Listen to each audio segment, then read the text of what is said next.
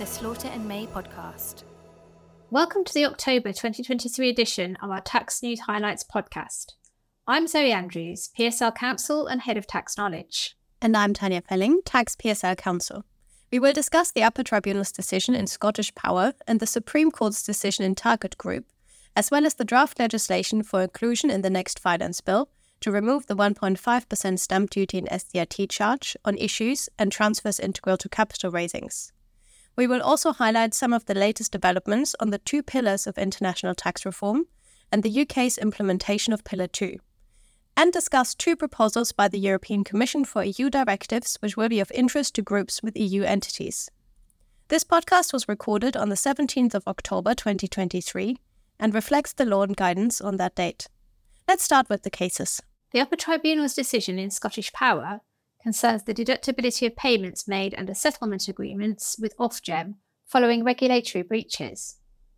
Ofgem had opened 4 investigations into the taxpayers, and each of them resulted in a settlement agreement, pursuant to which the Gas and Electricity Markets Authority imposed a £1 penalty on each of the taxpayers, and the taxpayers made redress payments of around £28 million in aggregate. The case concerns the deductibility of these redress payments. The taxpayers had not sought to deduct the £1 financial penalties. Both HMRC and the taxpayers had appealed against the first-tier tribunal's decision that had denied a deduction for the vast majority of the redress payments, but allowed it for around £550,000 paid directly to affected customers on the basis that these payments were compensatory in nature. The Upper Tribunal considered that all of the redress payments were non-deductible. It dismissed the taxpayers' appeal and allowed HMRC's. The key issue in the case was the scope and application of the House of Lords decision in McKnight and Shepherd.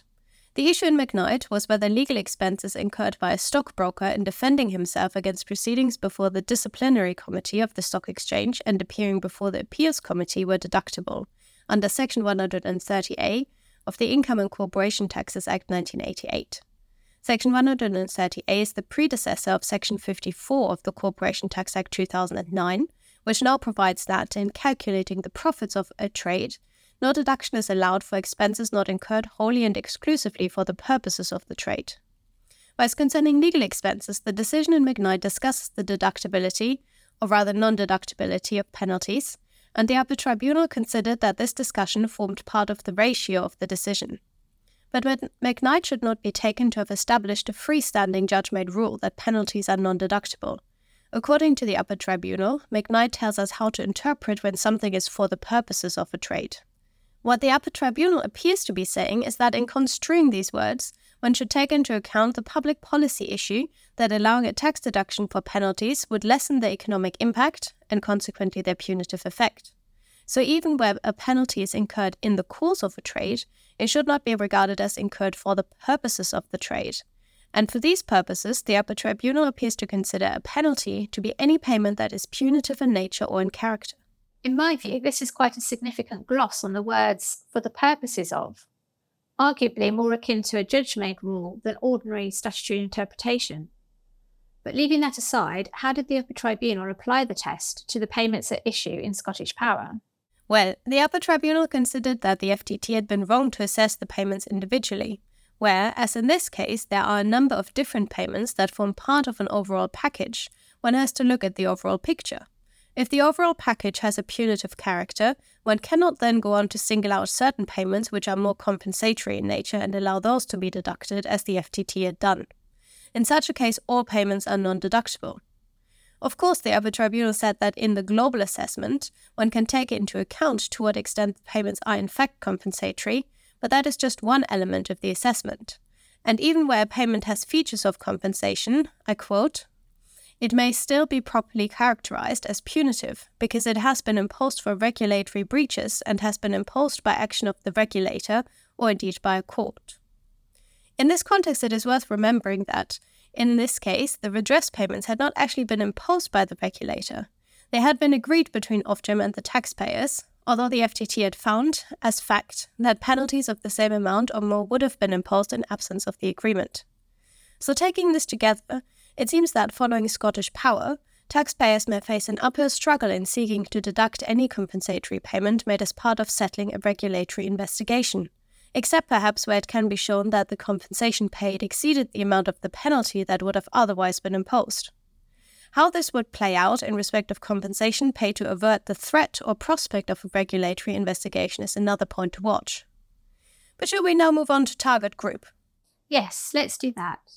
Target group concerns the question of whether the VAT exemption for financial services applies to services provided by target group to Shawbrook in respect of loans made by Shawbrook to its customers in the course of its lending business. Target group maintained accounts, calculated interest, dealt with arrears, gave instructions for direct debit payments, processed irregular payments, and dealt with overpayments. Can these services be exempt under Article 1351D of the Principal VAT Directive as transactions concerning payments, transfers, and/or debts? The case ultimately turned on the question of whether the Court of Appeal's decision in FDR was still good law. FDR established that services which involve giving instructions that will automatically and inevitably result in a payment being made fall within the exemption, so long as they do not amount to debt collection. But HMRC argued that FDR was now bad law, following the later CJU decision in DPAS. The Supreme Court agreed with HMRC and decided that FDR should be overruled. The narrow reading applied in DPAS was in line with the maxim to interpret exemption strictly. The Supreme Court considered that in order to be exempt, I quote, "the services must in themselves have the effect of transferring funds and changing the legal and financial situation. It is not enough to give instructions to do so, thereby triggering a transfer or payment. Causation is insufficient, however inevitable the consequences." The services provided by target group did not meet this test, so they were taxable as HMRC had contended. The test, as now confirmed by the Supreme Court, is stringent, and this may have significant consequences. For instance, it is unclear where this leaves HMRC's practice of treating back services as exempt from VAT. Another point I thought interesting was that the judgment discusses the exemption by reference to the wording of the Principal VAT Directive, with no more than a cursory reference to the European Union Withdrawal Act 2018. The Value Added Tax Act 1994 is mentioned only once to note that nothing turns on the precise wording of the UK statute. VAT cases have often been argued primarily by reference to the directive, so in a way this is unsurprising. Moreover, the case turned essentially on the question whether a CJEU decision of July 2018 rendered a Court of Appeal decision from 2000 obsolete. The answer to this question should be the same before and after the Withdrawal Act. The main change made by the Withdrawal Act was to authorise certain UK courts to depart from CJEU decisions. The taxpayer had raised this point before the Court of Appeal, arguing that if DPAS had the effect of rendering FDR obsolete, it should be departed from. But this point was not subject to the appeal before the Supreme Court, so no detailed analysis of the Withdrawal Act was required to answer the questions before it. Going forward, I would, however, expect to see a decline in VAT cases argued more by reference to the directive than UK statute, and I'm looking forward to a case that requires a more detailed analysis of the Withdrawal Act by the Supreme Court. On the 14th of September, HMRC published draft legislation for inclusion in the next finance bill to remove the 1.5% stamp duty and SDRT charge on issues and transfers integral to capital raisings. As our listeners will be aware, the Finance Act 1986 provides for a 1.5% stamp duty charge in respect of instruments transferring shares to depository receipt issuers and clearing service providers. It also provides for a 1.5% SDRT charge in respect of the issue or transfer of shares to such entities. These charges had to be disapplied under EU law, as contrary to the Capital Duties Directive, where share issues or transfers integral to a capital raising were concerned. And HMRC had confirmed that the charges would continue to be disapplied post-Brexit. This was essentially on the basis that the Withdrawal Act preserved the legal status quo.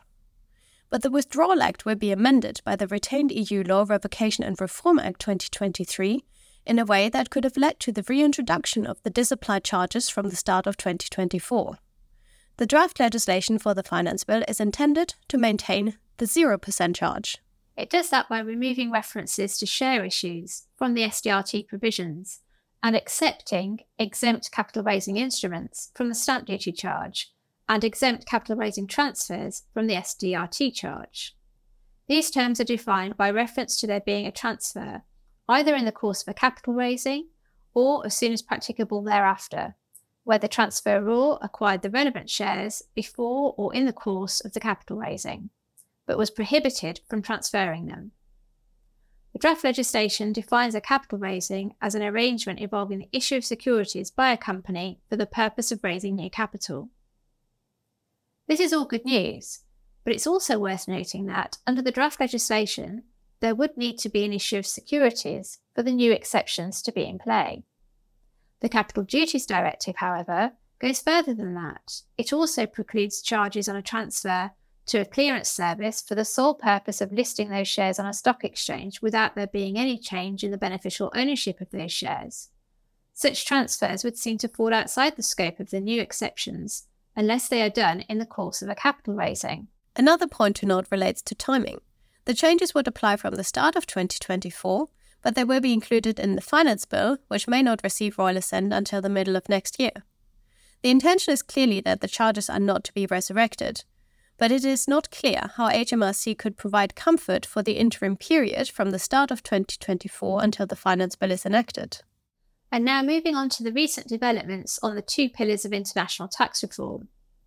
On the 11th of October, the Multilateral Convention to implement Amount A of Pillar 1, together with a number of supporting documents, were published. Amount A is the new taxing right to be given to market jurisdictions to tax a share of the excess profits of the largest and most profitable multinational enterprises, regardless of their physical presence. However, the text of the instrument does not yet reflect the full agreement of all the inclusive framework, does it? There are still some technical issues to be resolved. That's right. Disagreements still remain over withholding taxes and digital services taxes. The Multilateral Convention prevents the imposition of digital services taxes and other similar measures on all companies, whether or not they are within scope for Amount A. So you can see this can be quite contentious for some jurisdictions. Annex A lists existing measures subject to removal, which, as expected, include the UK's digital services tax. But the list has a note at the top that the list will not be considered evidence as to whether the measures are digital services taxes or relevant similar measures. And there is still the elephant in the room, the question of whether the US will ever implement it. It is not open for signature yet, but once it is, for the Multilateral Convention to enter into force, it needs to be ratified by at least 30 jurisdictions, including the headquarter jurisdictions of at least 60% of M&Es currently expected to be within Amount A's scope. So we'll park Pillar 1 for now and turn to Pillar 2, where more progress has been made, starting with the subject to tax rule. Since the 2nd of October, the Multilateral Convention to implement the subject to tax rule has been open for signature. This is a treaty-based rule which applies in priority to the GLOBE rules to allow developing countries to tax certain intra-group payments, including interest, royalties and service payments, where such payments are subject to a nominal corporate income tax rate below 9% in the payee jurisdiction. The Multilateral Convention enables countries to implement the subject to tax rule in their existing bilateral treaties. The UK legislation gives effect to the priority of this rule over the GLOBE rules in Section 173(1)(c), which includes in covered taxes, taxes imposed in lieu of a generally applicable tax on profits. According to the commentary on Article 4.2.1 of the Model Rules, this includes withholding taxes on interest, rents and royalties, and taxes arising from the subject to tax rule. Can you now tell us a bit more about other developments on the UK's implementation of the GLOBE rules? On the 27th of September, HMRC published revised draft legislation for inclusion in the next finance bill to amend Parts 3 and 4 of the Finance No. 2 Act 2023, dealing with the multinational top-up tax and domestic top-up tax. The revised draft legislation takes on board comments received on the previous provisions, including corrections to the enacted legislation, and reflects the July administrative guidance which came out after the original draft legislation had been published, and amongst other things includes two new safe harbours, the UTPR transitional safe harbour and QDMTT safe harbour, which we mentioned in our last podcast. So we will update you on those safe harbours, starting with the UTPR safe harbour. The UTPR safe harbour will be a new paragraph 13 and Schedule 16 to the Finance No. 2 Act 2023. To recap, under this safe harbour, the UTPR top-up is deemed zero, for the ultimate parent jurisdiction for accounting periods of no more than 12 months starting on or before the 31st of December 2025 and ending before the 31st of December 2026, provided that the ultimate parent jurisdiction imposes corporate income tax at a rate of at least 20%. The UK's draft legislation looks at the aggregate of the nominal national rate that generally applies, plus, where applicable, the lowest nominal rate that generally applies that is imposed by a subdivision of the relevant territory. This begs the question as to what generally applies means. In the UK, I should think that the generally applicable rate would be regarded as being 25%, even though there are regimes where tax is imposed at a lower rate, such as under the patent box, or a higher rate, for instance in relation to banking and ring-fence profits. The administrative guidance indicates that implementing jurisdictions may consult the OECD's rates table and requires the inclusive framework to provide, upon request, further administrative guidance identifying whether a jurisdiction has met the 20% rate test. It is also worth noting that the safe harbour is implemented as an election to be made by the filing member for an accounting period. As such, it would seem that it is intended as an annual election, but the draft legislation does not currently appear to apply the provisions on annual elections in Schedule 15. It remains to be seen whether this was an oversight that will be corrected in the Finance Bill. Where a group qualifies for more than one transitional safe harbour in respect of a jurisdiction, the administrative guidance indicates that the group may choose which to apply. It indicates that if the transitional UTPR and the CBCR safe harbours apply concurrently, it may be advantageous to select the latter in order to avoid losing the benefit of the transitional CBCR safe harbour in a subsequent fiscal year under the once out, always out approach. The QDMTT safe harbour election is a permanent election. It will be added as a new Schedule 16A and includes switch-off rules in certain circumstances where the qualifying domestic top-up tax, QDT, does not impose a valid charge on the relevant members, including where the enforceability of an amount of QDT accruing to the members in question, either because the member disputes its enforceability on specified grounds, or the tax authority that imposed the QDT considers the amount unenforceable on specified grounds. New Section 256A provides that the specified grounds are where the amount is unenforceable on constitutional grounds, as a result of other superior law applying in the territory in which the QDT is imposed, or as a result of a specific agreement with the government of that territory as to the tax liability of the member or the group. Where this switch-off rule applies, the QDT safe harbour will be switched off until the amount of QDT is paid and the enforceability can no longer be disputed. The election may only be made if there is an accredited QDT in place.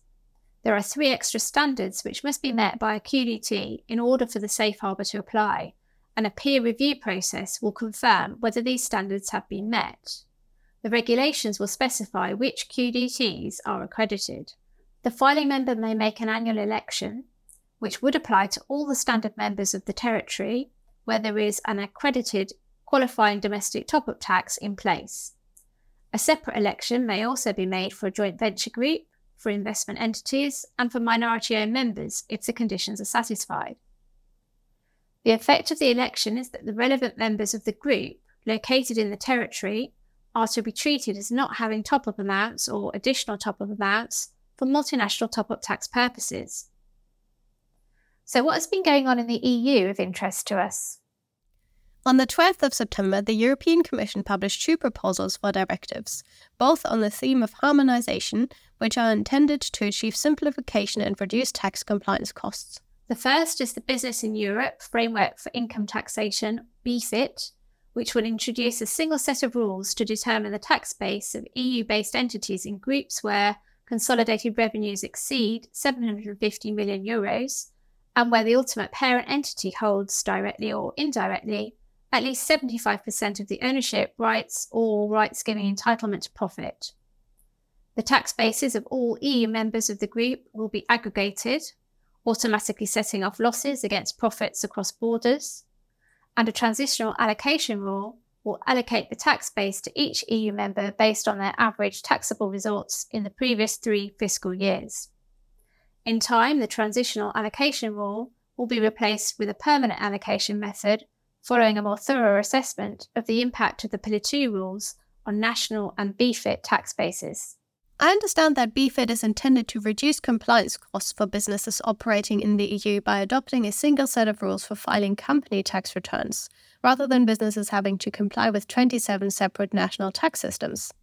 According to the Commission, the new simpler rules of BEFIT could reduce businesses' current tax compliance costs up to 65%. So will this apply to groups headquartered in third countries such as the UK? It will if their EU group members have at least €50 million of annual combined revenues in at least 2 of the last 4 fiscal years, or at least 5% of the total revenues of the group. But now on to the second proposal. This is a directive on the harmonisation of transfer pricing rules in the EU to increase tax certainty and mitigate the risk of litigation and double taxation. The Commission expects it to also further reduce the opportunities for companies to use transfer pricing for aggressive tax planning purposes.